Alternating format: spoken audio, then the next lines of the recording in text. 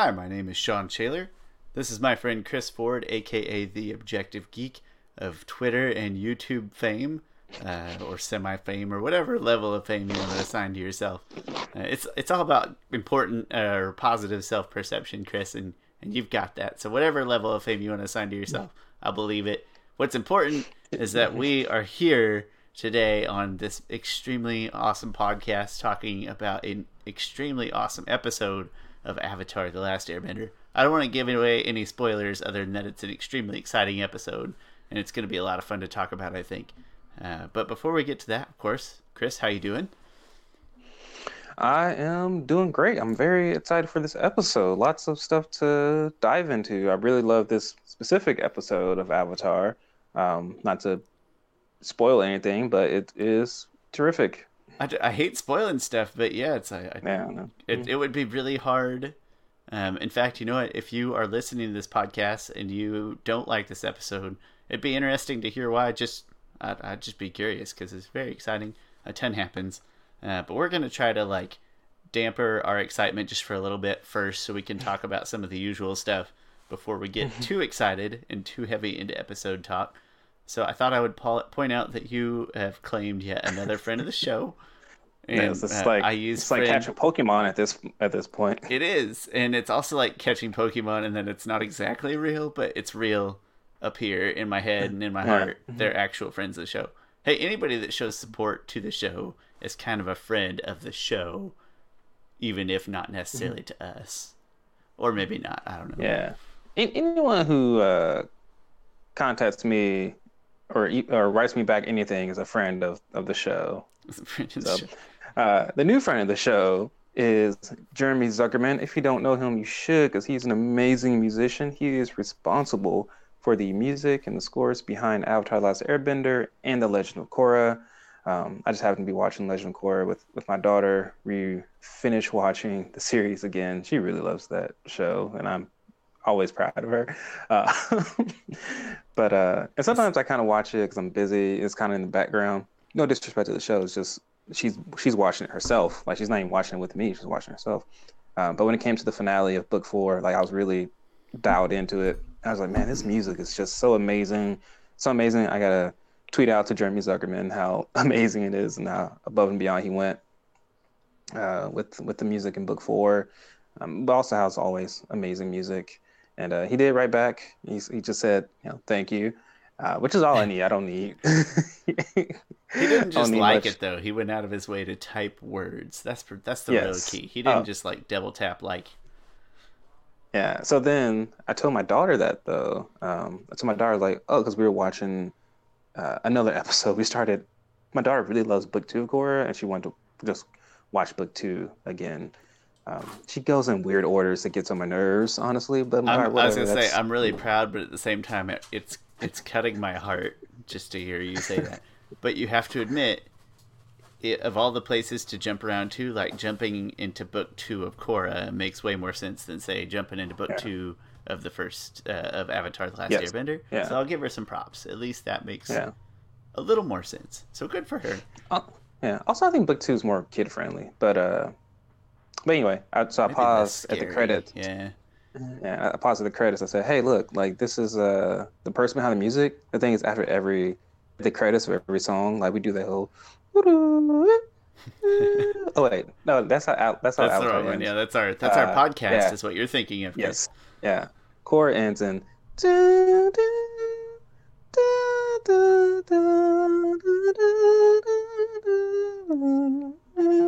Anyway, at the end of it, I showed her, look, there's Jeremy Zuckerman, his name, and I showed her the tweet, and she goes, oh, really?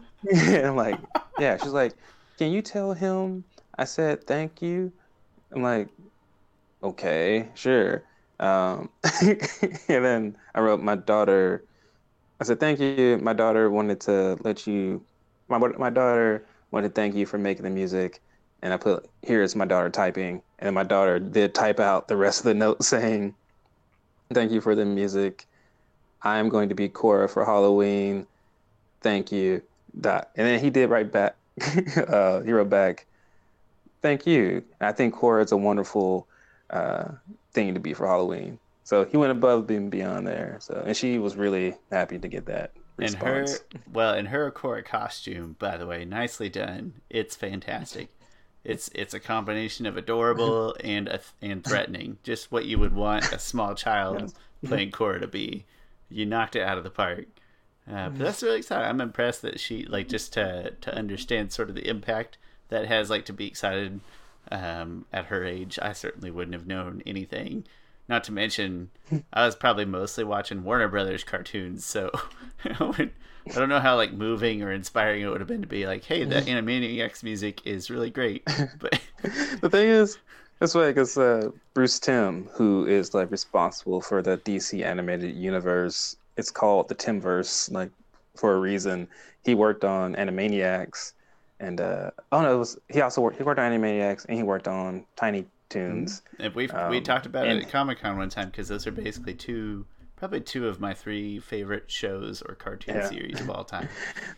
The thing is, he didn't really like working on. I mean, he pay the bills. Got to pay the bills. It paid the bills. Yeah, he was like, well, it's a fine enough experience and pays the bills. But when he left Tiny Toons to go work on Batman the Animated Series, they were both nominated for an Emmy, and Tiny Toons won. He was really pissed off, even though he worked on Tiny Toons. He was like, Tiny Toons is not better than Batman the Animated. It's not really better, but Tiny Toons in its time, it's the spawn of all these random variety type shows that we have now. These really sort of scatterbrained, anti-serialized shows. In my mind, a lot of that started with things like Tiny Toons and Animaniacs. But that's probably a different conversation for a different day. Just know that I really like Tiny Toons and Animaniacs. And for the record, if you're removing the more serious shows, like your Batmans and your Avatar: The Last Airbender, the other cartoon I was referring to is the Mystery Incorporated, Scooby-Doo Mystery Incorporated season of Scooby-Doo specifically. That's a tremendous one. But that's probably another conversation for a different day. In that genre, but in their own genres. Hey, friend of the show, that's very exciting. Jeremy Zuckerman, yes. Zuckerman, got it. I keep wanting to say Zuckerberg, but it's just because I'm on Facebook way too much. We do have a speck of live action news. I'm going to call it news light, like it is news. It's not groundbreaking, but it's important, and I'm going to let you take it if you don't mind, or I can pull it up and read it if you. Go ahead and pull it up, because I forgot the guy's name. Dan Lin, I think. Okay. Anyway, you go ahead and pull it up. You read it. Okay. I'm going to do it on my phone because I don't want anybody to see my emails, which it's directly connected to. I don't think there's anything weird in there. I just don't want you to see my unpaid bills and things like that. It's not important. This is some news for the Avatar live action series, and really it's just nice that this news... that we have news, because any positive news is good news. And this makes, I think, even more official. Yeah, I would say it's not a case where no news is good news because it's not actually out. So positive news. I don't know. It's nice to hear. I'm just gonna read the whole thing verbatim that you sent, at least the first paragraph. So Dan Lin, he's the new executive producer for the Avatar live action series. Has some experience under his belt when it comes to producing some of the biggest franchises around, including such hits as It Chapter 2, Lego Batman, Aladdin, Death Note, and Sherlock Holmes, to name a few. While a release date for the series has yet to be confirmed, it's clear that fans will have to wait at least a little while before exploring this brand new interpretation of the world of bending. The upcoming series will also be written and executive produced, that's worded weirdly, by Michael DiMartino and Brian Konietzko, who were responsible for bringing the franchise to life on Nickelodeon around 15 years ago. Yeah, so that's the story there, which, hey, seems like a pretty good executive producer of those properties mentioned. I love It. I think that's a fantastic movie. I absolutely love it. Everything about that is I'm good. a little surprised, but all right. I haven't seen it. I have no opinion. You should see It. It is good. Hey, I like horror movies, but only cheesy bad ones from that golden 80s to early 90s era of really bad low budget horror movies. I love those. Yeah. If it's actually scary, I get actually scared and I have nightmares and stuff. So I know even scary video games, especially modern ones, that are kind of serious, I can't Uh-huh. even touch them, and I play a lot of video games, not horror ones, man. They scare me. It Chapter But Two was if it's good, I'll watch it. yeah. It Chapter Two was all right. It was fine, I guess. Death Note was pretty bad. Not gonna lie, The live especially action one. considering live action one. Yeah, yeah. Because Okay. Death Note is an amazing anime. It's one of the best anime. At least the first like season or the first half of the first part of it. Something happens to a certain character, and then the series just kind of goes down in quality. It's still fine. Um, but Death Note wasn't good. I love live action Aladdin. I think we disagree on it We slightly do, but or a but lot. in all live action things in general, so it's not really a fair. Like I'm not a fair Yeah. counterpart. You would need somebody better. But yeah, I do. And Lego Batman is really good too. I don't revisit Lego Batman enough. So it's a pretty. I was always confident because it was going to be in the hands of Mike and Brian anyway, and it being in the hands of this person is slightly encouraging. If anything, I'm just more encouraged by he has a fairly good track record, and that we are just this thing is chugging along even more. Yeah. I watched Death Note, the live action one, but I hadn't seen the original anime, so they're again not a good person. I remember not being too interested or too excited by it, even though I knew the premise. I'll watch. Like I have almost no recollection with this person outside of Aladdin and Death Note, and even then Aladdin I didn't like it, but obviously I understand why it's successful and it's good. So from what teeny tiny bit I know, it's very exciting. It's good news. Yeah, I Um, guess production producing on Aladdin, depending on in what capacity he's producing, that's probably a great indicator because I think Aladdin was like you think about like the setting and the bringing it to life, like all the different wardrobe and things like that. I think this, if he has anything to do with that, this is a really good indicator because I think they did a really good job with that. Or maybe I'm just saying that because of the main character Jasmine. Anyway, um, it might still be um, true. It might still be true. uh, Yeah, I hate to boil everything down to like general populace consensus, but like a lot of people really like Aladdin. So even if I don't, yeah. obviously he did a good job. So yeah, that's very exciting. Dan Lin, I'll remember that for like a day and then I'll forget it. Mhm. But most importantly, again, just to keep seeing positive news, like teasers, like just getting us excited over and over again. Mhm. I don't know. What are you thinking? Like late 2020 or Ooh, in at the this, final third of 2020? Maybe that's my it guess. it would have to be like late 2020. I could see like a December 2020 type of deal. I mean, casting should start sometime soon, like really soon, which means it'll go into, gosh, and that stuff's gonna take a while with CGI and stuff. So yeah, and, I mean, Netflix does. They don't necessarily. I don't think they sit on things that often. So once it's ready, I think they'll get it out there. It's not like movies, right? Movies are ready pretty much 5 to 6 months before the movie even comes out, depending on the movie. Here, I think once it's ready, it'll be like 2 months or something, and then it'll come out. I feel dumb, but I 'Cause didn't even know that about movies. I always assumed there was like a buffer time for marketing reasons and whatnot. I never would have guessed, 5 or 6 months.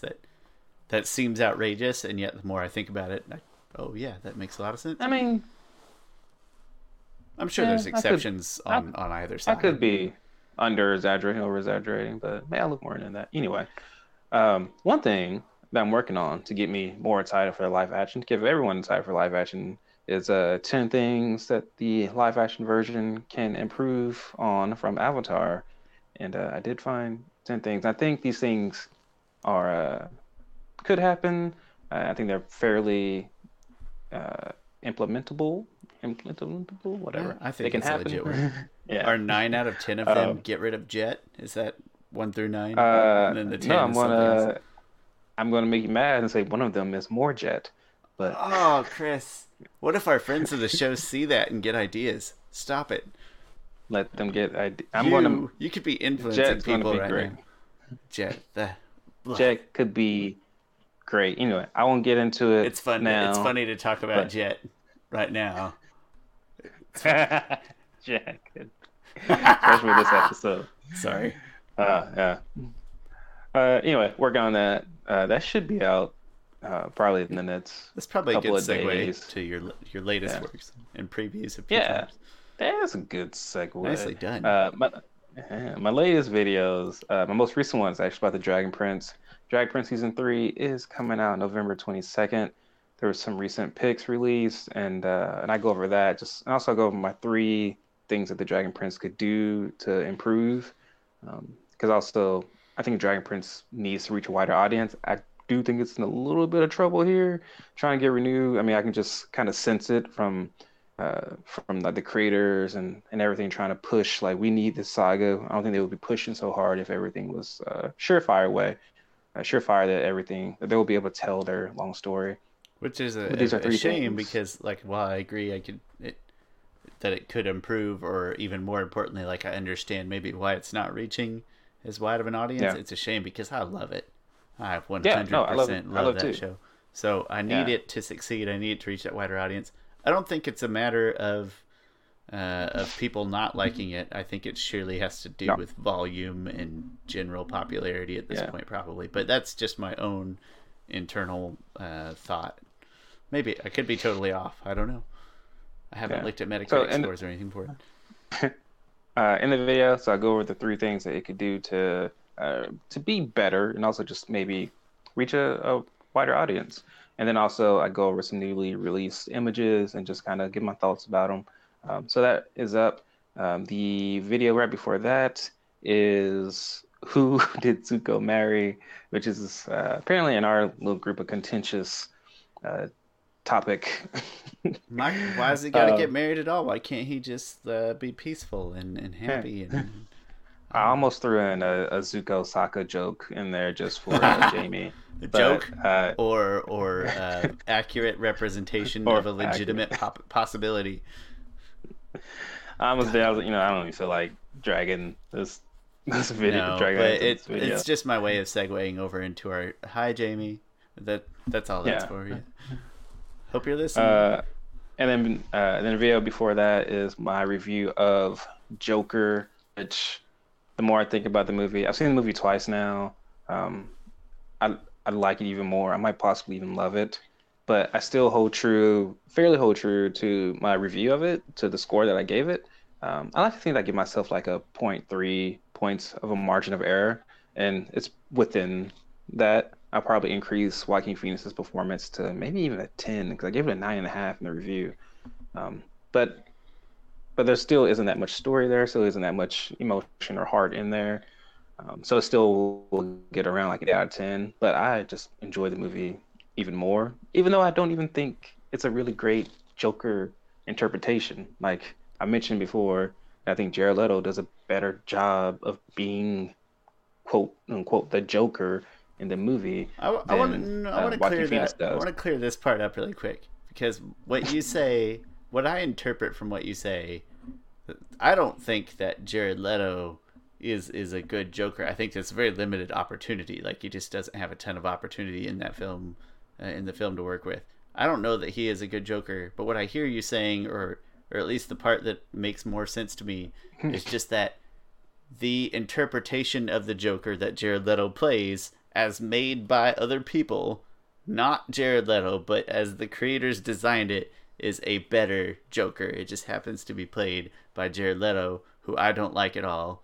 I know other people out there probably agree with me, but that interpretation of the Joker is a better Joker than what you get in this Joker movie. It's not comparing Yes. Jared Leto to Joaquin Phoenix. It's comparing No. that Joker to this Joker, Yeah, and like you find who that is one to be more satisfying. It's yes, just as it's a better, more closely tied relation to being the Joker in the comics. Like the okay. Joker in comic books, he's you don't know what he's gonna do next. He can, kill you or he can like kiss you on the cheek. He's always in control. He's this like constant madness deal. He's always inflicting pain on everybody. He is a force of nature, right? When in Joaquin Phoenix's Joker movie, he just feels like a guy who's just kind of going through the motions. Like he's reactive to everything. He's not necessarily trying to change anyone's ideologies or anything like that. Like in the Killing Joke comic, like the Joker's trying to prove to Batman and Gordon, and also that it only takes one bad day to become the Joker, and that the Joker's actually sane, and he's going to prove this by turning Commissioner Gordon as insane as possible by doing all these horrific things to him and to his daughter. And then they end up proving by the end of that book that, no, Joker, you're crazy. Commissioner Gordon didn't go insane. In fact, he stops Batman pretty much he tells Batman not to kill the Joker, like bring him in, do it by the book. While in this movie, like, there's nothing like that. Joker's not trying to prove it. He's just kind of going through his life. Like, he just feels like some Joe Blow guy who put on some clown makeup in a movie. Now that performance is just so freaking enthralling that it makes the movie amazing, but it doesn't feel like the Joker. Like, this Joker can never go against Batman. Like, he's not that formidable. Yeah, he's just a guy. He he's just a have guy. Something that might be mistaken for like metahuman psychological abilities in a weird way. Yeah. That's so I haven't seen it. I saw your review, and It's good. when I watch that review, most of the time when I watch reviews, I tend to be like, yeah, I haven't seen it, but I totally would probably agree based on this review. And I felt that way about Joker, and I think it's just a shame that like we call it Jared Leto's Joker, because I just don't want to give him that much credit. And again, not even there was that much of his fault. There just wasn't a ton for him. It just wasn't a huge role. But it's like Joaquin Phoenix did the better job, but the better Joker by itself happened to be played by Jared Leto, and I can get on board with that. Yeah. Even if I haven't seen it, I'm totally okay with saying that. No offense, Jared. Sorry about all the memes people are sharing. Let's use that as a segue, if you're ready to talk about a movie that I have seen. And because you proposed a topic that I thought was pretty fun. Excellent idea. I don't know what inspired it. If you'd like to share, that'd be great. Or if you don't, that's also great. But you proposed to me that we discuss who would win in a fight. These people, these two characters, have just had their pets taken from them unjustly. Which one would win? Which one would be more imposing in a fight when it happened? Would it be Aang fighting to get Appa back?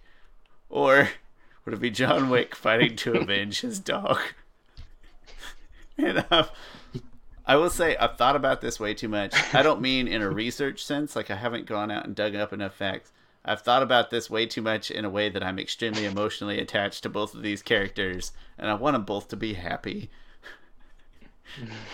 And, one of them gets that, kind of. But, hey, do you want to start off? Or would you like me to voice?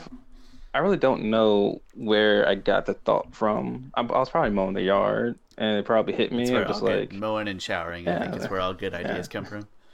Yeah, I was like, these two. The most pissed I've seen them is when something happens to their animal. Like, which one am I actually more afraid of when that happens? So that was one of my original questions, and I posted that to social media, and got some pretty interesting answers back. Oh yeah, that's what I meant to. It was. I think it was probably about 50-50 on who would win between. I think it leaned more towards John Wick. More probably 60% of people said that John Wick would win, and I went in and also said that they would be more afraid of John Wick also, because that's a good way to put it. That's a better way to, like, I would be more scared of John Wick, I think. I know we discussed like our initial reactions, and then I tried really hard to at least develop sort of an alternative reaction. I'm satisfied with what I've come up with, even if I'm going to stick to my gut instinct. So my initial thought was like, well, John Wick, definitely. Like, John Wick would win that fight no matter what, because like the world of Avatar has never seen something like so like intimately violent as a gun. Like, sure, they've seen like lasers and like firebending from far up, but like it's all kind of moving at a slow pace when a gun just like pew pew pew pew pew, like it's those are actual gun sound effects in my house. Right. Very safe guns in the Ford house. I like that. Pew pew pew pew pew.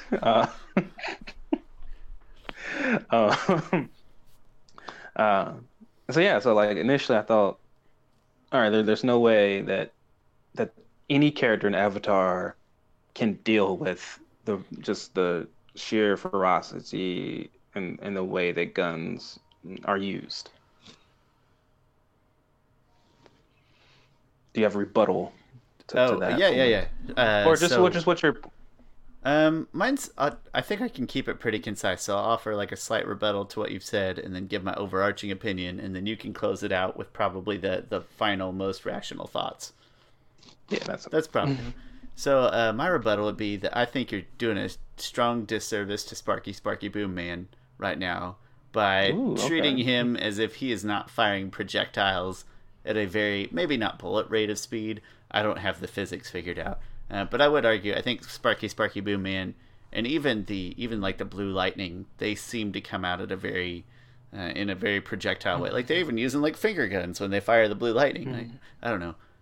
In my head, those are the closest things to projectiles in the universe, and so in my head, it's different than anything Aang has seen, especially angry Aang. Like I feel like just angry Aang in the Avatar state, you go ahead and fire a few bullets at him. I don't know if we're doing fire Avatar state or not. Definitely in the Avatar state, it's easier. Yeah, I do yeah. think, Avatar stays. yeah, so, but even Aang out of the Avatar state, I think he would be really, really hard to hit with a weapon. Uh, I had a really hard time coming up with this scenario. It's kind of like the core discussion where it's like, I think 9 times out of 10, Aang would get away, but I know we're supposed to be like a head-to-head match. They're both angry, and I just think Aang has too much metaphysical power in his corner that John Wick has definitely never seen, because John Wick has not seen magic happen. So just flip that argument on its head, and John Wick has never seen anything like that. I will say, so in my head it was adamantly Aang. The longer I thought about it, and the angrier I got at 2 and 3, and I just watched 3 last night, and you heard me complain how much I was disappointed. The more I thought about it, if any John Wick stood a chance, it would be the John Wick right at the end of 1, but before he got the dog, like when he was still in like full vengeance mode, but not Yeah. completely like beaten to shreds and worn down and everything, like still in full blown, like all your adrenaline's at a high. He has no earthly tethers. Like at that point, his dog is dead.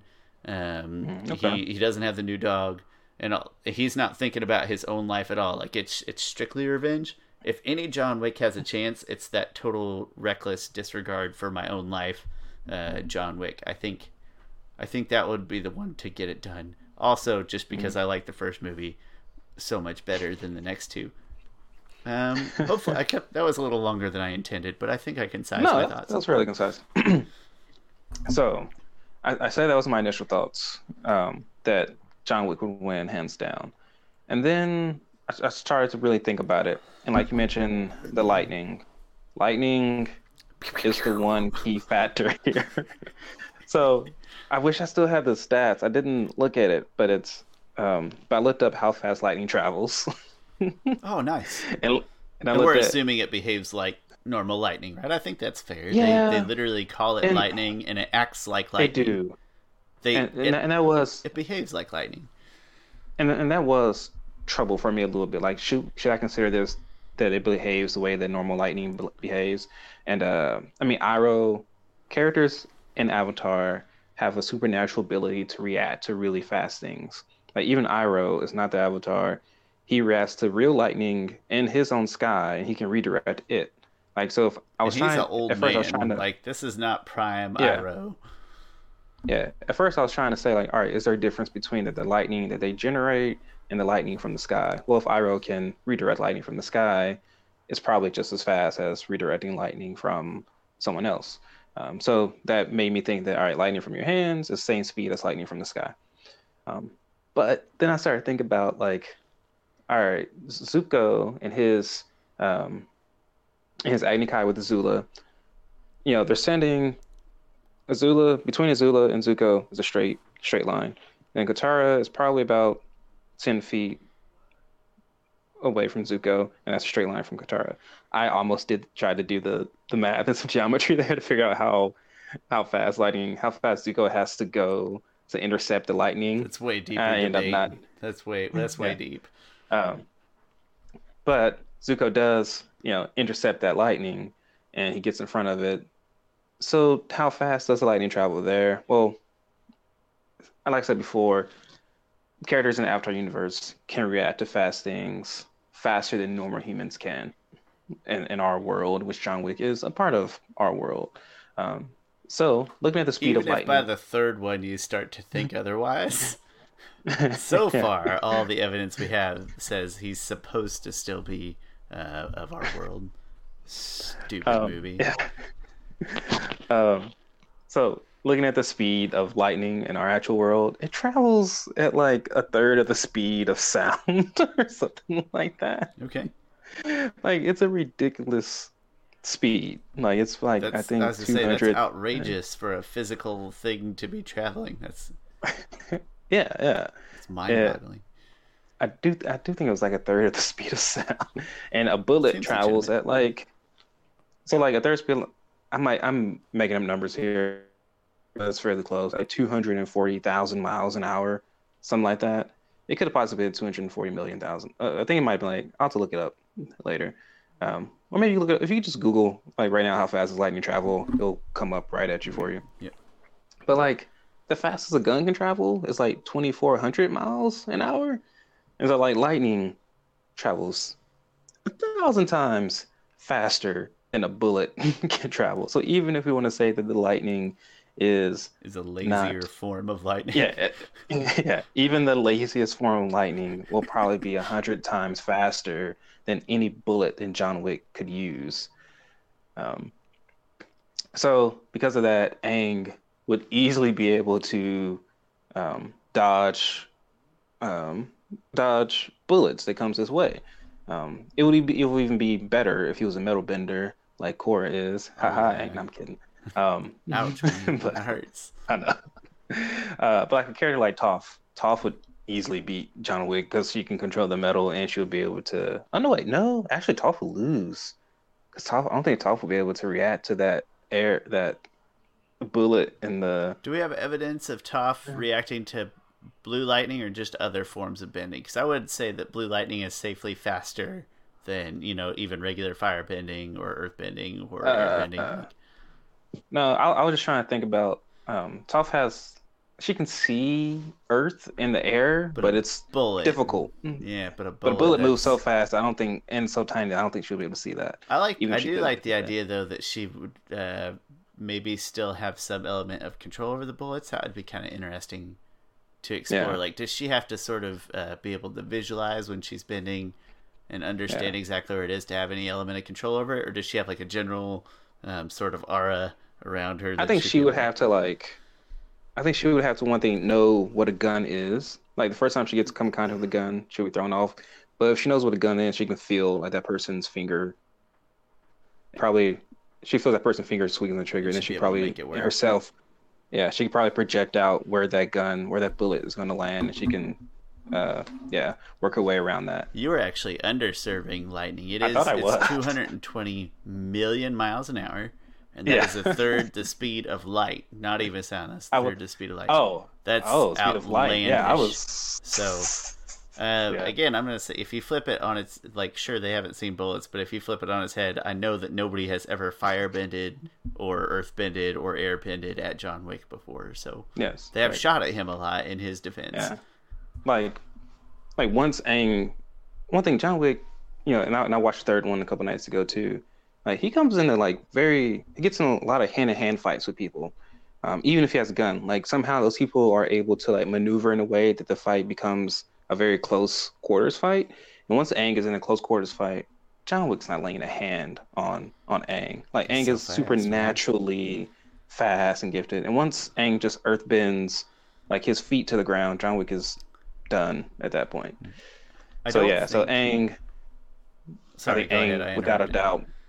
So I think Aang without a doubt wins that match. And I feel like I try to be as unbiased as I can in all of these things. I feel like this time I went in unbiased. I was unbiased no matter what. Like I went in thinking like John Wick has this, and then once I look at the facts and everything put forth, I'm like, oh no, actually Aang wins in a landslide, in a literal landslide. That's kind of funny because of a literal landslide, probably.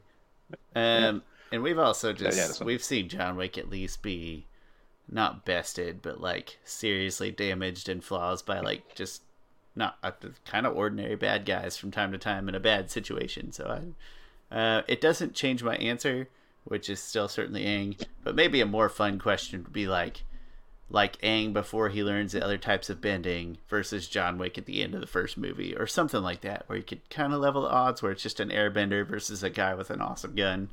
An airbender that hasn't seen Blue Lightning or Sparky Sparky Boom Man versus a guy with an awesome gun. Maybe that's a better, like a closer question. I still don't think it changed my answer, but it's fun to think about. Yeah, well, long story short, Sparky Boom Man would be a good fight against John Wick, I think. That just seems like a really cool looking fight. Like, just imagine the explosions. Yeah. I don't know how fast it's traveled, and I'll have to go back and rewatch it, but it seems like it's fairly instantaneous. Maybe not gunshot speed, but close. Like faster. Yeah. Like faster than firebending, but maybe not quite to the speed of a gunshot. I think so. Yeah. At a guess. I mean, we're guessing at a animated animation, but I think it's a fair guess. The thing is, I was hoping at first. I was like, all right, good. At first, I was hoping when I asked you the question of who to win, I was hoping you would say John Wick, so then I can hit you with all these facts of why he wins. I wanted like a really. To be fair, I'm always going to default to the otherworldly first, though, right? As a human in a not otherworldly world, I'm always going to default to the people with essentially superpowers. No offense, John Wick. Yeah. But long story short, don't steal or hurt other people's pets, or I will find you. Yeah. Or one of these two will find you. Either one. Keanu Reeves in real life might find you, and that probably isn't great for you either, because I see those videos where he's practicing with the gun. He's pretty good. He is, yeah. Anyway, go watch the first John Wick movie and then skip the next two. You're short. No, you know what? Don't skip them. Watch the first one and then give yourself like a year, and then watch the second and third one back to back, and maybe it'll be okay. I love you, Keanu Reeves. Be a friend of the show. With that, we've been successfully discussing very important things for approximately 37 minutes. Very important things. Very important things. But we have. Oh wait, I want to before we go into the show. I have two things to say. Please. One thing is there is a new comic book out today called Avatar: Last Airbender: The Tales of Team Avatar. So that's out today. I didn't get just pick it up because Barnes and Noble didn't have it for some reason, and I didn't even ask my comic book store. Barnes and Noble has everything. Yeah, what the heck, Barnes and Noble? Come on. Just kidding. Also, Sean, I know you know this, but they made a Cabbage Man pop, and I bought this. You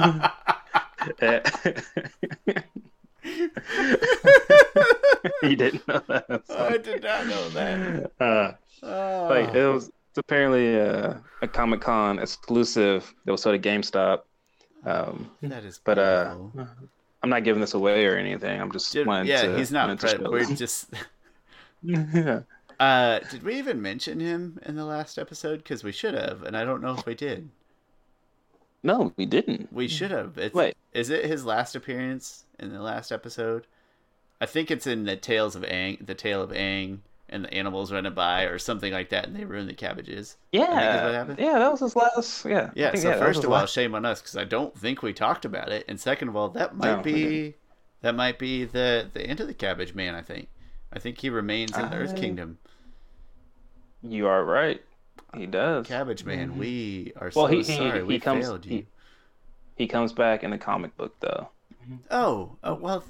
Yeah. I mean, I don't feel much better, but a little bit. I feel a little better knowing he comes back. Yeah, he comes in. Because he's at some factory and he sees a forklift. Like, this is the first forklift that's ever around. He's like, oh, he gets an idea of he gives up cabbages and he goes into business of making automotives and stuff like that. He ends up working for Varric or something. No, he makes his own company called Cabbage Corp. Oh, fantastic. Good for you, Cabbage Man. You don't need us. Yeah, he has a statue in Legend of Korra. It's him holding up cabbages with his cabbage cart. So I'm certain I've seen it, but it's not coming to recollection, but now I got something to look forward to at least. Cabbage Man, I'm really sorry we overlooked you in that last episode. That wasn't cool at all. Not as cool as that pop bobblehead. I have 2 pop bobbleheads, and they were both gifts. One was from you, one was from Roberto. If I ever get a third, I hope it's the Cabbage Man because that's fantastic. It's my kind of bobblehead. Mm-hmm. Hey, with that, let's go ahead and get to the episode. Not to distract from other fantastic conversations, but it's a fantastic episode, and it's time we give it its due. This episode, which I'd not yet mentioned, is called Lake Laogai. It is episode 37 overall, 17 of book 2, so we're closing in on the end of book 2. This one has almost a finale caliber feel to it. Not quite, because it doesn't wrap up that way, but it just feels big and epic. Definitely. And a lot of really big things happen. And I don't know, let's just start talking about it. Yeah, Aang is... I love how this episode starts. It's adorable, yeah. Yeah. Sokka is making... Sokka is making posters, and they all look very terrible. Like, very terrible posters. Embarrassing. And, yeah, very embarrassing. And then Aang comes in with these, like, very nicely printed posters. And, like, they crap on them. And then, of course, Toph is like, oh, I think they look great. And and then Sokka goes, oh, thank you. And it's like, yeah. Michael DiMartino, not Michael, Brian Konietzko actually did the drawing of Appa on there. I listened to the commentary on this one. I hope I remember some random nuggets of information. But I didn't watch the commentary on this one. I should have, but I did not. Yeah. But yeah, so it starts off there. That is a really nice poster. You can actually get that poster somewhere. Oh, that's fun. Yeah. Actually, is it in? It might be in. Just to pass the time while you're looking, I will know it's probably not the best time to look to say this, but when I first saw your ratings today, I hadn't rewatched the episode yet. I just rewatched it about an hour ago, and so when I first saw your ratings earlier today, I was like, "Really?" And then after I watched the episode, I was like, "Oh yeah, that's right." That's funny. I just when I first saw you, it was like, that's outlandish. But yeah, I just hadn't rewatched it quite yet. This is the last disc, 37, 38, 39, 40 is the last disc of my DVD set. I had not yet got to it, and I was pleasantly surprised. You know, we just had all that talk about John Wick, and I never pointed out the fact that my dog is in here right now, hanging out with us. Yeah. Oh, that's really cool. Here's that. That looks really good. It's a very attractive poster. Good job, printer. It's funny. It is exactly the same poster. Although the scheming salesman who sold him the printed posters failed to mention that they're not allowed to put the things up. So he was happy to sell them and take the money without mentioning that they couldn't hang them up. The sleaze bag. True. If anybody wants to know, that is in Avatar Last Airbender Legacy, which is a book pretty much from the perspective of Aang writing to Tenzin.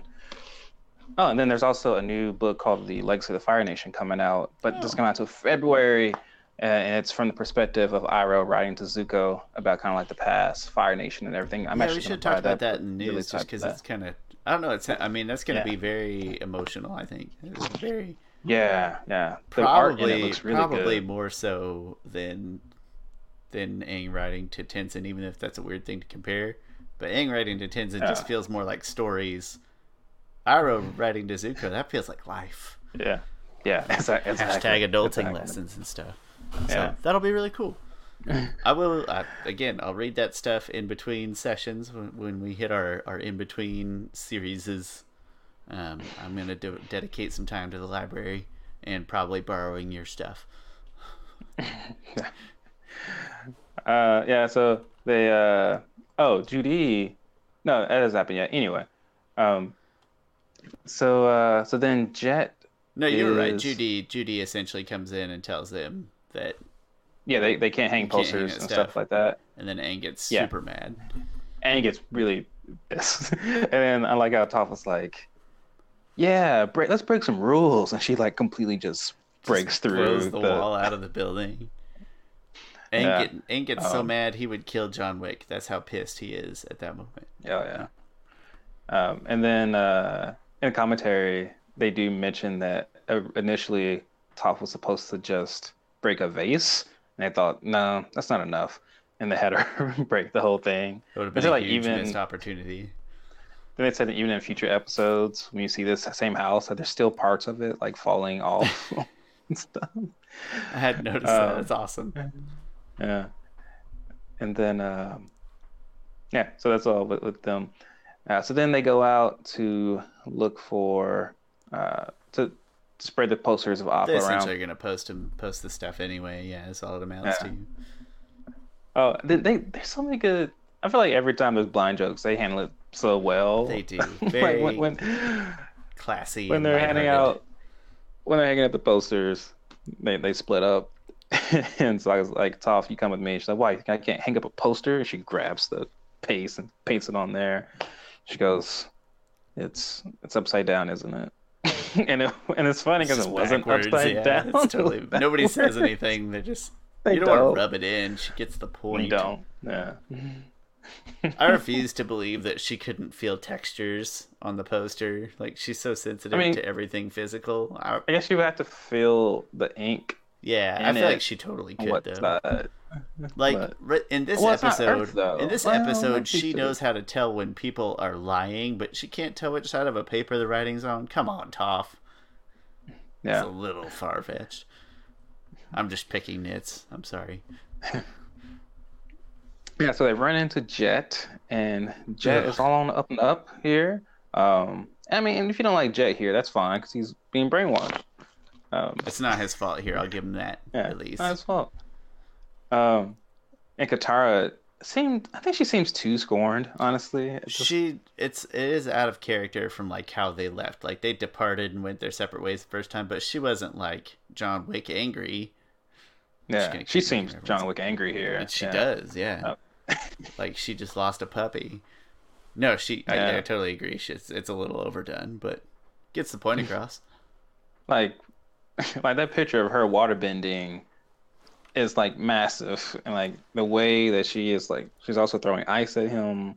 Like hasn't aggressively done anything to her at all. Especially this time, like nothing. Yeah, and in her defense, last time she saw Jet, he's gonna murder a town of people. So I don't know, a town. That's important. The whole town, not like discriminate people within it.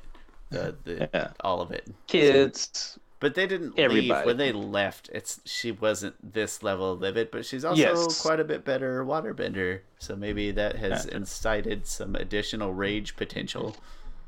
Yeah. With great waterbending comes great rage responsibility. Yeah. So Jet tells them that he can help them find Appa, and they do agree with it. After she kind of gives them the brainwashed head treatment, the head clearing? No, not yet. Yeah, no, when he says he can help find Appa. Oh, you're just saying generically he doesn't know where yet. He just like, hey, let me help you. Yeah. I see. Yeah. And then right at that moment, first, Toph senses that Jet is telling the truth, that he is there to help. He did leave the freedom fighters. And then like suddenly the freedom fighters are like, oh, hey, Jet, we've been looking for you. And then Toph realizes that, well, they're both telling the truth here. One thing I think they did a really amazing job of planting the seed that, not planting the seed, but like keep on reinforcing that Toph can tell when people are lying, and that gets paid off at the end of this episode. But then Toph can sense like, oh no, well, Smellerbee and Jet are both telling the truth, but which one is right? Like they must know. And then Smellerbee says, we didn't see you since the Dai Li took you. And they all know how corrupt the Dai Li is. So then they know that Jet must have been brainwashed the same way that like Judy seemed kind of brainwashed. And they do. I like how Sokka tries to like jog Jet's memory by sticking hay in his Wait a minute. Yeah. That's really fun. Good try, Sokka. And then he says maybe Katara should kiss him. And then I like how Aang is even like, no, that's a dumb idea. Stupid. That's exactly what I would have said, Aang. And then they're trying to remind him that Jet, you're a freedom fighter, like, or Katara does like the healing thing, like you said, and it brings back just a quick memory of the leader of the Rough Rhinos, and like Jet just being like a little boy watching his village being burnt down. And this is one of the moments that I want that I think should be expounded about in the series. Like you need to inform the character Jet even more. I want him to actually confront the Rough Rhinos and possibly see that he was becoming what he hated most by confronting them. But this is a really good flashback, and I hope they, expand this more in the live action series. I remain silent. No, Yeah, it would what? be very interesting. It'd be very interesting confrontation if time permitted. I accept, and an opportunity for me to like Jet better. That's what it would be. Um, but then he finally comes to, and they go to Lake Laogai.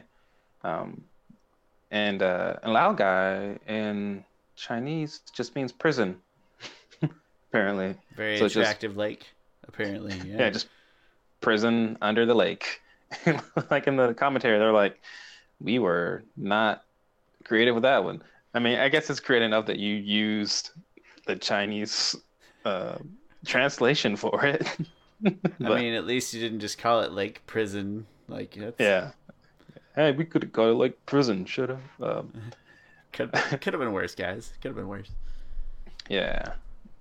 So they infiltrate Lake Laogai, and I really love just them like infiltrating it because you never see Team Avatar really go on covert missions together.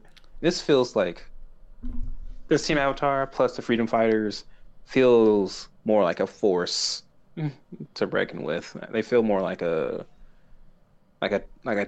armada or Like a a team. dedicated operation as opposed to just kind Yeah, of ad hoc, yeah, going wherever they please. This feels like a Sokka thing, almost.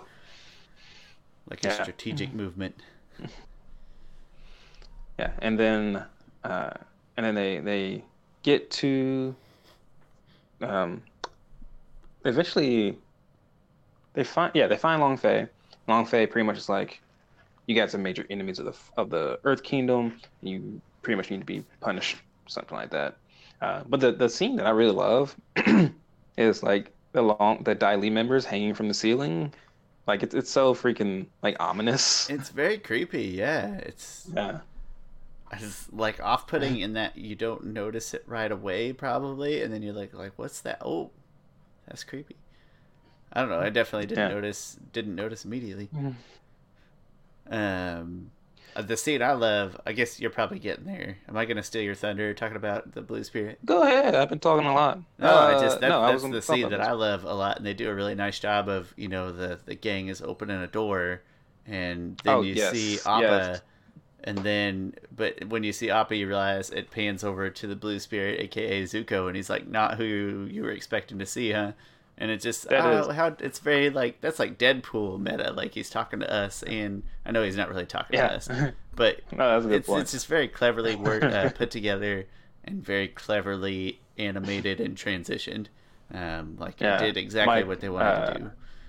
no, it's good you call that out because Mike DiMartino says, like, I love this cut. This is probably one of my favorite cut scenes we have ever done It because it's such a magic trick, like, or such. He just fools the audience so much. and it could feel cheap, but it does. I don't know. It feels really well put Yeah. together. It's my favorite scene in the whole episode, probably. Yeah, and it's so small, but it changes the it dramatically. I think it changes the story in this episode a lot. You think, oh yeah, they found Appa, and like they show you Appa. They show And Aang you opening get a door, and there's it's Appa. happening. And Yeah, then you see Appa's eyes widen, and it turns the camera, and oh, kind of heartbreaking. yeah, It's less heartbreaking because I think we all have faith in Zuko at this point. Like even first yeah. watchers, I think you have some Uh-huh. faith. So it could be worse. It could be like earlier Zuko, but I, there's more hope. Yeah. They do. He did mention he was like, "This is." He was like, "I was glad that this was our last fake out because we faked out the audience several times with finding Appa before." And like for some reason, Breaking hearts. I felt them like, yeah, you definitely faked this out a couple of different times that we were finally gonna find Appa. Personally attacked. Yeah. They do a nice job. And This is then a great one to cap it off with. yeah, definitely, yeah. And then back with the gang, they then get into this which I absolutely love this fight. This is like one of the best team fights, and when I rewatched it a couple days ago, it's surprisingly shorter than I know than I remember, even though I watched it probably a couple months ago. But I just love the fight. Like you got members of pretty much every bending except for fire. Also, you got different non-benders usage, right? You got long shot with using bow and arrows, jet with the hook swords, um, and just everybody just working together in such a cohesive manner. I just love this fight. Like and they say that directing it was really difficult because they're so used to directing like one versus one fights where you know where both of these people are at. But when you have like several characters in the same scene, you have to sort of track them and where they're going and what they're doing. That's difficult. My favorite, I think my favorite scene is pretty much like Toph um, gets up there. She then takes out two deadly agents. They then two other ones then earthbend into her. She then pushes them away. But at that moment, a hand comes in, grabs her off of of the ledge that she made. But then before that, Jet swoops in, takes her back. Deadly agents then like um, throw a rock at Jet and uh and then like Longshot shoots it, and it's just such a great sequence. Like Giancarlo Every Volpe didn't direct this, but it's a Tim Hedrick I think directed it, or did he write it? I, I, Anyway, I don't remember off the top of my head. yeah. I think they do a really nice job of making sure multiple multiple participants are accounted for all at the same Mhm. time, several times, which is not something I can say about John Wick 3 Parabellum. I'm done. I swear, I'm done. No, it's a great fight scene, and then you kind of know it's coming, but still, when it happens, it's heartbreaking is like too strong a word because you really do know that something is going to turn, like you're sort of expecting a twist, and even then, it's not really a twist, I guess, because you're kind of expecting it. But it's demoralizing to see them flip Jet, who we like just got back on his good side, and he's helpful, and it seems like things are really going their way 100%. It's just a small thing, flipping Jet with the Yeah, brainwash. Heartbreaking is yeah, too they did. strong, but it's demoralizing. Yeah, they did a really good job of separating Jet and Aang from the rest of the group, and then just leaving him along Fei. And then I love how like Long Fei tries to negotiate with them again. It's like, all right, if you leave now, you take your bison and go. And then like Jet is first like, you're in no position to bargain with us. He says, am I? And then Aang like backs Jet up, like, no, you definitely You aren't. definitely Like, aren't. I love how I love how Aang is just like so pissed off at Long Fei that he's like, no, you are not having the upper hand here. Like I am not negotiating with you at this point, which reminds me a lot of Tenzin, because in the episode where Tenzin's going up against the Red Lotus, like they try and tell him to like give up Korra's location. He's like, never. He like fights them all off, and then like even when they're about to just like freaking almost kill Tenzin, he's like, I'm going to keep going to my last breath. Like it's so much like I just love when like characters say F you, like I'm not playing your game today. But Like willing to give it all for whatever they're fighting for at that exact moment. yeah, It's very yeah, powerful. Feels very powerful.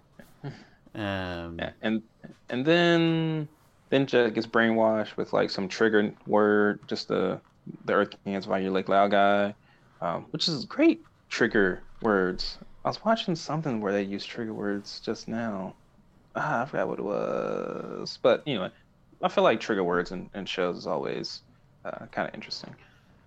Just what terminology they use and what What words are words. people not gonna say on accident, but still Yeah, sounds exactly. legit? Flamingo. Oh, you see that flamingo over there? Dang it! Didn't I was gonna say flamingo. Thought- Never thought that I would say flamingo in my life. I love Futurama, and I love the episode where I don't know. There's a bomb that they put inside a bender that if it goes off when he says a trigger word, it's gonna kill everybody. And then the professor's like, I made sure it was in his top 10 list of things that he never says or whatever. And so then he's trying to guess things that he never says. It's great. That's fun. It's great. But sorry, off topic. But that's what same concept. Is very interesting what people use as trigger words. Random thing. If you want to watch a podcast about Futurama, I listen to a podcast called Holy Badcast, and I really like listening to him by Andy DiGenova, and he has a new podcast called Why Not Futurama, where they review every episode of Futurama, even though they've already seen it. Similar to other people who review shows that I really love. You might be familiar with. I love Futurama. It's very high on my list for sure. Especially of like the adult animated TV shows. It's probably my favorite of the adult oriented comedies. But again, another list for another day. Yeah. So then Jet gets brainwashed into attacking Aang. Aang encourages him to remember that he's a freedom fighter. He does. He also remembers like the good times with Katara, but he remembers like everything. And then I like how he throws that hook sword at Long Fei, and like it's so like tantalizingly like slow motion that you're like, this isn't going to end well. And Long Fei kills him. And they said that they had a lot of like drafts with this one because like things were a lot. I think their original like wording was probably a lot more gruesome, and I think they said like maybe 20 drafts or something, like some high amount that usually they don't have a high amount in. But Long Fei just ends up saying like, you've guaranteed your own demise, kid, or fool, something like that. And right at that moment, the rest comes in, and Katara tries to heal him. Interesting enough, you know how like on Facebook groups, like people ask questions all the time, like, oh, why didn't people do this? Why didn't people do that? A question that has never been asked, not that I know of, I've never thought of. The creators ask themselves in the commentary of like, hey, why didn't Katara use a spirit water on Jet? Still mad. Still mad. Still mad. Hey, you know what? Well, to be fair, Longshot and Smellerby, like, they saw her use it earlier. They know it's a thing, and they're just like, it's fine. Well, no, well, I don't think they know. They don't know about the spirit water. Like the spirit water she has around her necklace that she uses on Aang later. She is saving that for more important characters, whether she knows it or not. Yeah. Maybe she didn't remember. Times of great stress. At that in the commentary, you could tell they're kind of trying to like just reason out like why that could be, and they kind of make it like, oh well, it's spirit water. It's not necessarily great and fixing physical wounds and stuff. Is more like a spiritual water, so it probably wouldn't even have any effect. Jet has no spirit. Jet. Yeah, and that's what they said, that like this, it really more so works for people who are like very spiritual and have like a big like spirit in them. So I think they kind of like retconned and not necessarily retcon, because not. They just reasoned why Katara wouldn't use that. Back into it, which it's one of those things in my mind. It's fun conversation, but it's not necessary, right? Like, we don't really care too much. Yeah. I'll chalk it up to stress. Like, maybe she's thinking about other things. They're so close to Appa. They're so close to getting out. Maybe she's already chalked him up as dead. Like, whatever. Or yeah, exactly. That's what I think. Like, she already read. They're like, all right, this situation is not good. And then this moment I think is like pretty touching, especially because Jet says to like, go, I'll be fine. I'll be fine, Katara.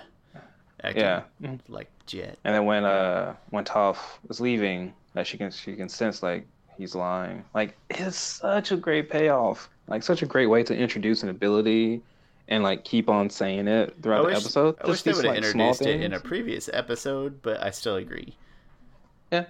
But like, can you imagine if it just been something sort of more inherent that she just very rarely used? That would have been really cool. But yeah, it's a really nice payoff at the end. It's funny, she did start to use it a lot more later in the series. I don't think she has used it to this point. No, this is the first episode she used it. In the same sense. So yeah, just, if it had been introduced a couple episodes ago and like a more gradual build up and maybe catch us off guard, With this one, it'd I mean, been no like, one oh has. snap, you know. I mean, they didn't have a reason for it. Nobody has lied Nobody, yet. But like, she just didn't care yet. That's all. Why? That's the question that's never been asked. Why didn't she yeah, use that before? But that's why. no, Well, that's the next episode, isn't it? Never mind. Never mind. Ignore me. But no, another good question. But then at the end, you have to see the horrifying shot of Longshot pulling back the bow. and apparently, in my memory, oh yeah, Longshot speaks for the first He time, does. which Yeah, is he's like, it'll be a really fine. great use of He's speaking. our leader. As yeah, go. He's our leader.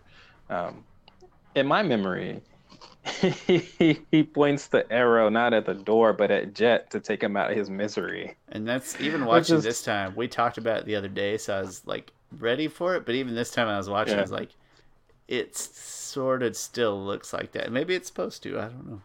Oh, okay. I still think like I don't think that's what happened. I'm just saying I think it's very Yeah. obvious In live why action, you saw that. in live action version, Longshot should definitely kill Jet. Oh yeah. Not just saying that because I want Jet to die. I want him to be out of his. Nobody deserves to be miserable. Yeah. Um. Yeah. So then they make it out of they start to make it out. So then on the flip side of that, you have some which we've been speaking so highly of this episode and we haven't gotten to the Zuko Iroh part. It's true. We ain't really touched that. But I mean, Yeah, okay, so Iroh. the important part of this that you're talking about is very short, but it also still is, feels yeah. it also still Yeah. feels like half the episode. Like it feels like a full Exactly, subplot, like a yeah. 40%. In reality, like 2 minutes. Mm-hmm. But what a 2 minutes. It's yeah, you are absolutely right. Iroh Zuko is standing in front of Appa, really just looking dumb, honestly. Like And I then found a Iroh, big dog. Like it just very yeah. Iroh says like, "Oh, who could that be under Blue Spirit mask?" And Zuko definitely not expecting Iroh, by the way, catching him off Yeah. guard. And Uncle Iroh just delivers like just some hard love right now. Like they mentioned commentary, like this is the first time that Iroh is really speaking this loudly against Zuko. Like Iroh rarely ever gets his voice to a certain level. Like he saves it only for like the right moments. Like at the end of book 1, where he was yelling at Zhao, like, "Let that spirit go. I want to unleash on you when you do that tenfold. Let it go, Zhao." And like here, he's like yelling at Prince Zuko. Like It's a little bit of like a I mean, we would call it like a come to Jesus speech or a I'm sick of your shit speech, I guess. It'd be one of those Yeah. two. Like it's not I mean, there's love in it, but it's angry. It's not like just a stern Yeah. voice. There's harsh anger. Yeah. Wonderfully voice acted, by the way. Wonderfully voice acted by Mako, who did pass away. He he tells Zuko like, "What is your plan? Like, are you going to bring him to our to our new apartment? You want me to put on a pot of tea for him?" And Zuko just like, "I don't know, Uncle. I haven't thought all this through." You never think these through. Like he is so pissed off at Zuko right now. Like he doesn't even let Zuko really finish his thought. He's like, "This is just like the North Pole. If the Avatar and his friends didn't find you, you would be dead." And then like Zuko at this point is just arguing stupidity Kind of against childishly. logic. Yeah, kind of childishly. It's like, "I know my own destiny, Uncle. Your destiny? Or destiny someone has imposed on you?" And it's like, oh, like he just keeps on like arguing with like nothing. And then Iroh just keeps going, like, "I'm begging you, Prince Zuko." He is like, it's like Burgess Meredith yelling at Sylvester Stallone in Rocky, like, "Get up, you son of a bitch!" It's like it's very harsh. And I just like it's probably the most. I don't like you're embarrassed for Zuko. Like, man, just stop, just shut your mouth. And No one has ever been so verbally assaulted and like beaten in a debate than Iroh beats Zuko. yeah, it was one. And it was a beatdown, and it's from love. It was a verbal whooping. Yeah. And he says, my favorite part is like, it's time to start asking yourself important questions. Who are you? And what it is that you want? And then like Zuko just, you know, he throws down his twin blades on the floor in agony or in anguish or whatever. And then you leave that scene not knowing what happened. And then you have anything else to add on to the Iroh, Zuko? You knocked it out of the park. It was a very powerful minute where, like I said, you're feeling lots of emotions, but I think the biggest one is like I'm feeling embarrassed for Zuko because you know at this point in the series we're starting to have feelings for him. The average audience is, at least, right? We've seen a lot of human Zuko. There was a Zuko that we probably wouldn't have cared, but like, no, we do care now. We're at that place, and you want him to do not stupid stuff. And right now, it's like stop arguing and listen to Iroh, and you got to argue enough to let him get his whole speech out. But that's it. So yeah, like I said, a little embarrassed for Zuko there, but in a good, meaningful way, obviously. Yeah, so as Team Avatar is escaping Lake Laogai, they get surrounded by Dai Li agents. Like they build like huge walls up in front of them. And also, it's important to note that Momo just left them for a while, went off and did his own thing. It was very obvious though. Like it was pointed when he left, like straight up into the sky, kind of, and you were supposed to notice it. Yeah. Momo comes back. At that moment, you know, you see Appa just coming in with the sun at his back, and it is like one of the most relieving moments. It's a beautiful culmination of both. A lot of the times the subplots are unrelated, but here you just had this big, powerful moment from Zuko and Iroh, and this big, powerful moment from the gang. And it's a beautiful culmination, like the happiest of happy endings from both sides. Usually they don't intersect quite like that in an individual episode, so it's really gratifying when you see Appa, because you know at that point, I don't know, you know everything that happened. It fills in all the gaps, and it feels really good. You knew it was going to, but you get to see it. There's no more tricks here, Brian and Michael, you monsters. I'm just kidding. I know. Just kidding. They are. And then Appa comes in, he breaks the wall, he takes on Long Fei himself, and he bites his foot and like skips him like a rock onto the lake. It's a really funny scene. It's not supposed to be funny, but it is kind of funny. Yeah. And he spits out his shoe. So in the commentary, Mike says, just so everyone's clear, that's just his shoe. His foot was not in the shoe. Appa didn't bite off his foot. This is a kid show. In the live action version, I want him to bite off Long Fei's foot. We want this to be PG-13. We want to see some gore. Yeah. I could do it. The shoe's funny. Like you skipped him. No, I don't really want it. He held on to it. Held on to his Air Jordan, and that's cool. Yeah. Because that guy's funneling money off the city and buying himself some grade A sneakers. Oh yeah. Embezzling for sure. And then they all jump on Appa, and like I love how they all cheer for Appa. Like, yeah, Appa! They all go and jump on him, and like Aang, for some reason, his response, like he has a tear coming down. It's like, I missed you, buddy. Like it's like finally after all of this, Appa is back. Like you feel like they can take on like anything at this point. Like they've gone months without Appa. Now that they got him back, now that the team's together, everything's gonna be fine. It feels like you a feel finale. that. Like I said, it's not like that. It can't be the finale, and obviously, I don't know. It can't be, but it just has a very finale kind of feel for a mid-season. It really does. It feels that good. And the reason why it already feels like a finale is because the story, this main story arc that we've been on for like probably at least 10 episodes, that Appa is missing, and we've concluded that in this episode. So I mean, you're right. It feels like the finale. Like I remember when I was watching this, like its own little my freshman year of college. For some reason, I had no real notion of what a season of a show was, and I didn't check the internet for when things were brand new. And so, like, I was I had no concept at that point. Yeah, like when they leave on cliffhanger, like at the end of book 2, like I was waiting, like next week's new episode of Avatar, I hope. And like, no new episode this week. Maybe the week after that. We weren't attuned to TV schedules before the internet was like in our hands at every given moment. Yeah, there was a time where we didn't know. But if they ended with this, I would have felt satisfied as the season, I think so. Not as the knowing, not knowing now what yeah, we know, we get to yes, experience in the next 3 episodes. But at the time, yeah, this would have yes, been great. yeah, But now we know better, yeah. because I mean, let's be honest, finale to this one is amazing, also. But It is very much so.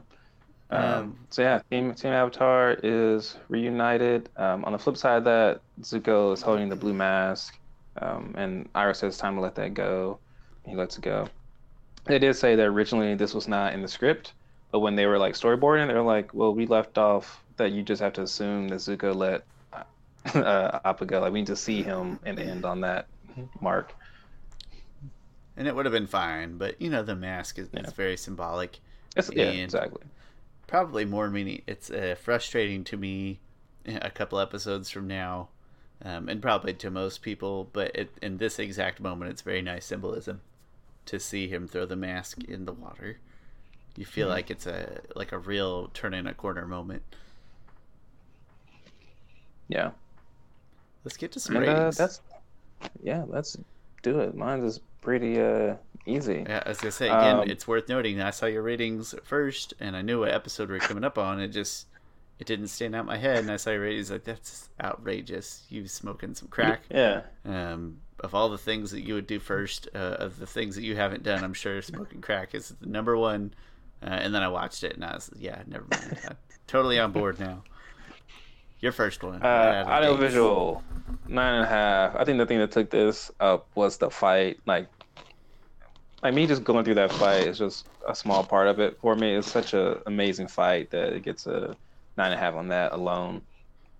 Story gets to 9.5. Also, we finally concluded really Appa's being lost arc, and then you throw on top of that Iroh and everything he talks about to Zuko. It is this is just a highlight of their relationship. It's a very significant moment in their relationship, and yeah, story wise, it's really good. So that's a 9.5 also. For memorable, a 9.5. This is one episode that I always have to not only like watch. I can't watch this episode in the background. Like I have to be in tune to watch this episode. Like that's when something's that good to me. That's another level. Like Batman, like the Dark Knight trilogy. I haven't rewatched Dark Knight trilogy, admittedly, in like over a year, which I usually watch at least once or twice a year. It's that But I time of just year haven't too. had, It's just it's an October kind of movie series. yeah. But I just haven't had like the time to sit down and for with kids and work and everything. I've had the time just to sit down for 2 hours a day and watch these movies. Now some of the artwork I've been doing, and so, but I can't have it on in the background either. 'Cause I'm like, no, this movie demands me focus in and pay attention to it, and that's what this episode does. So simple average there is a 9.5. It's funny you say that about movies and stuff. I totally respect that, but I almost like I struggle to focus on any movie or television. Like I almost always want to be doing something else. But that just gives me more appreciation for what you just said about these are so strong that you literally can't do anything else. Audiovisual, I gave it 9. I loved everything about it. It's not like the most wildly diverse in how it looks or sounds or anything like that, but that fight Hmm. scene really pulls a ton of weight. That's really cool, and then a lot of symbolism in this one. So 9. You go higher if you want. It's great. Story 9.5. Um, I don't even know why I would nitpick. I probably just give it a 10. It's a great story. Culminates in all the things you mentioned, but then also like it's sort of a culmination like of what we know about the Dai Li and about this mysterious Lake Lao guy and Jet. Like it's all these stories getting wrapped Yeah, I up. didn't. Yeah, I didn't mention Jet. Like, and this really is. Sorry, I'm interrupting your ratings, No, but no, this really is please. The dude the. died. This really is the culmination of the Jet arc, and I wanted it, to be explored more, but this is like the end of his arc. Like he ended up dying at the hands, not of a Fire Nation person, but at the hands of an Earth Kingdom, hands of the city that is supposed to be like this beacon of a city on top. Right, and this is the city they've been trying to get to this whole season. Like, this is the city that can keep you safe from the Fire Nation, but you're not safe from this city. The city that Toph belovingly describes as worst city ever. and she might be right. Yes. No, so I gotta be honest, it's hard to see why we couldn't defend this just story given a 10, other than maybe just like trying to save it for something more epic or finales or whatever. Point is, I think that was my reasoning. That's for the only reason I was like, oh, can I really just be doling out 10s yeah. right now in episode 37? But the point is, it's an amazing story, and it wraps up so many stories, but it's also very self-contained. You can watch just this episode and probably learn lots and lots and lots of things about the Avatar universe. It's that good. And the memorable 9, I'd have scored a little higher, but I was like, I literally didn't remember what happened in it, and that's got to count for something. But a lot of that's just me being stupid. A lot of really powerful, impactful stuff happens in it. It's a 9.4. Together, that rounds up to a nice 9.5, right where it belongs, appropriately at. I'm not going to tell you what spot in our list because in between seasons we will do some top lists. You can probably guess where this one lands at this point. And a little bit of a cliffhanger there. A little bit of a, I tried to hold my breath, but I'm a bad actor. You know, it just didn't come out good. So lately, every night I've been like telling my daughter stories of these old superheroes I would create when I was a kid, and I kind of like retconned their backstory and everything. But like every night I had to come up with a new story, right? And so it's kind of interesting as a writing instrument to do that, because sometimes I retcon things. I'm like, wait, no, that doesn't make sense. Let's say that this happened, and I like to leave her on cliffhangers. Like one cliffhanger I left her on is that this officer was pointing a gun at this other robber, and like I just go, Phew! And she's like, "Who shot? Who shot?" I'm like, "We'll find out next time." We'll find out tomorrow night on bedtime. Yeah. She's like, I was like, you know what that is? That's called a cliffhanger.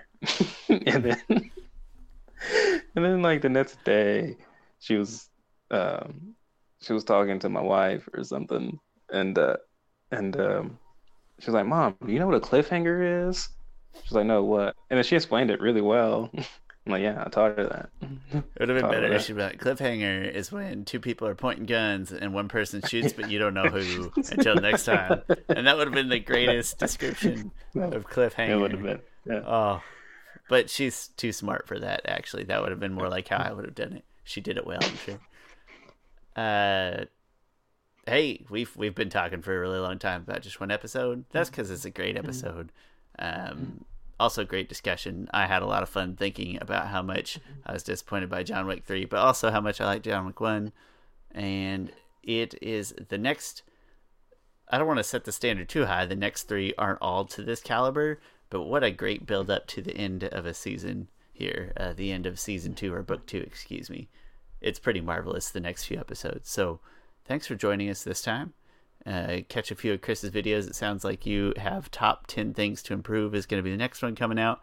10 things to improve in the live action series. And then you just did the Who Does Zuko Marry one, right? That one's out? Yes. Okay. Yep. Gotcha. Go watch those. Come back next time. Watch us. We might have a light bit of us sort of related news next time. We'll see. Still fleshing some things out, but I'm pretty excited to try something a little bit different. Hopefully it's different in a good way. Thank you very much for joining us. This is Avatar The Last Podcasters. I'm Sean. That's Chris. All of our info is down in the description. And we will talk to you soon. See you later, Chris.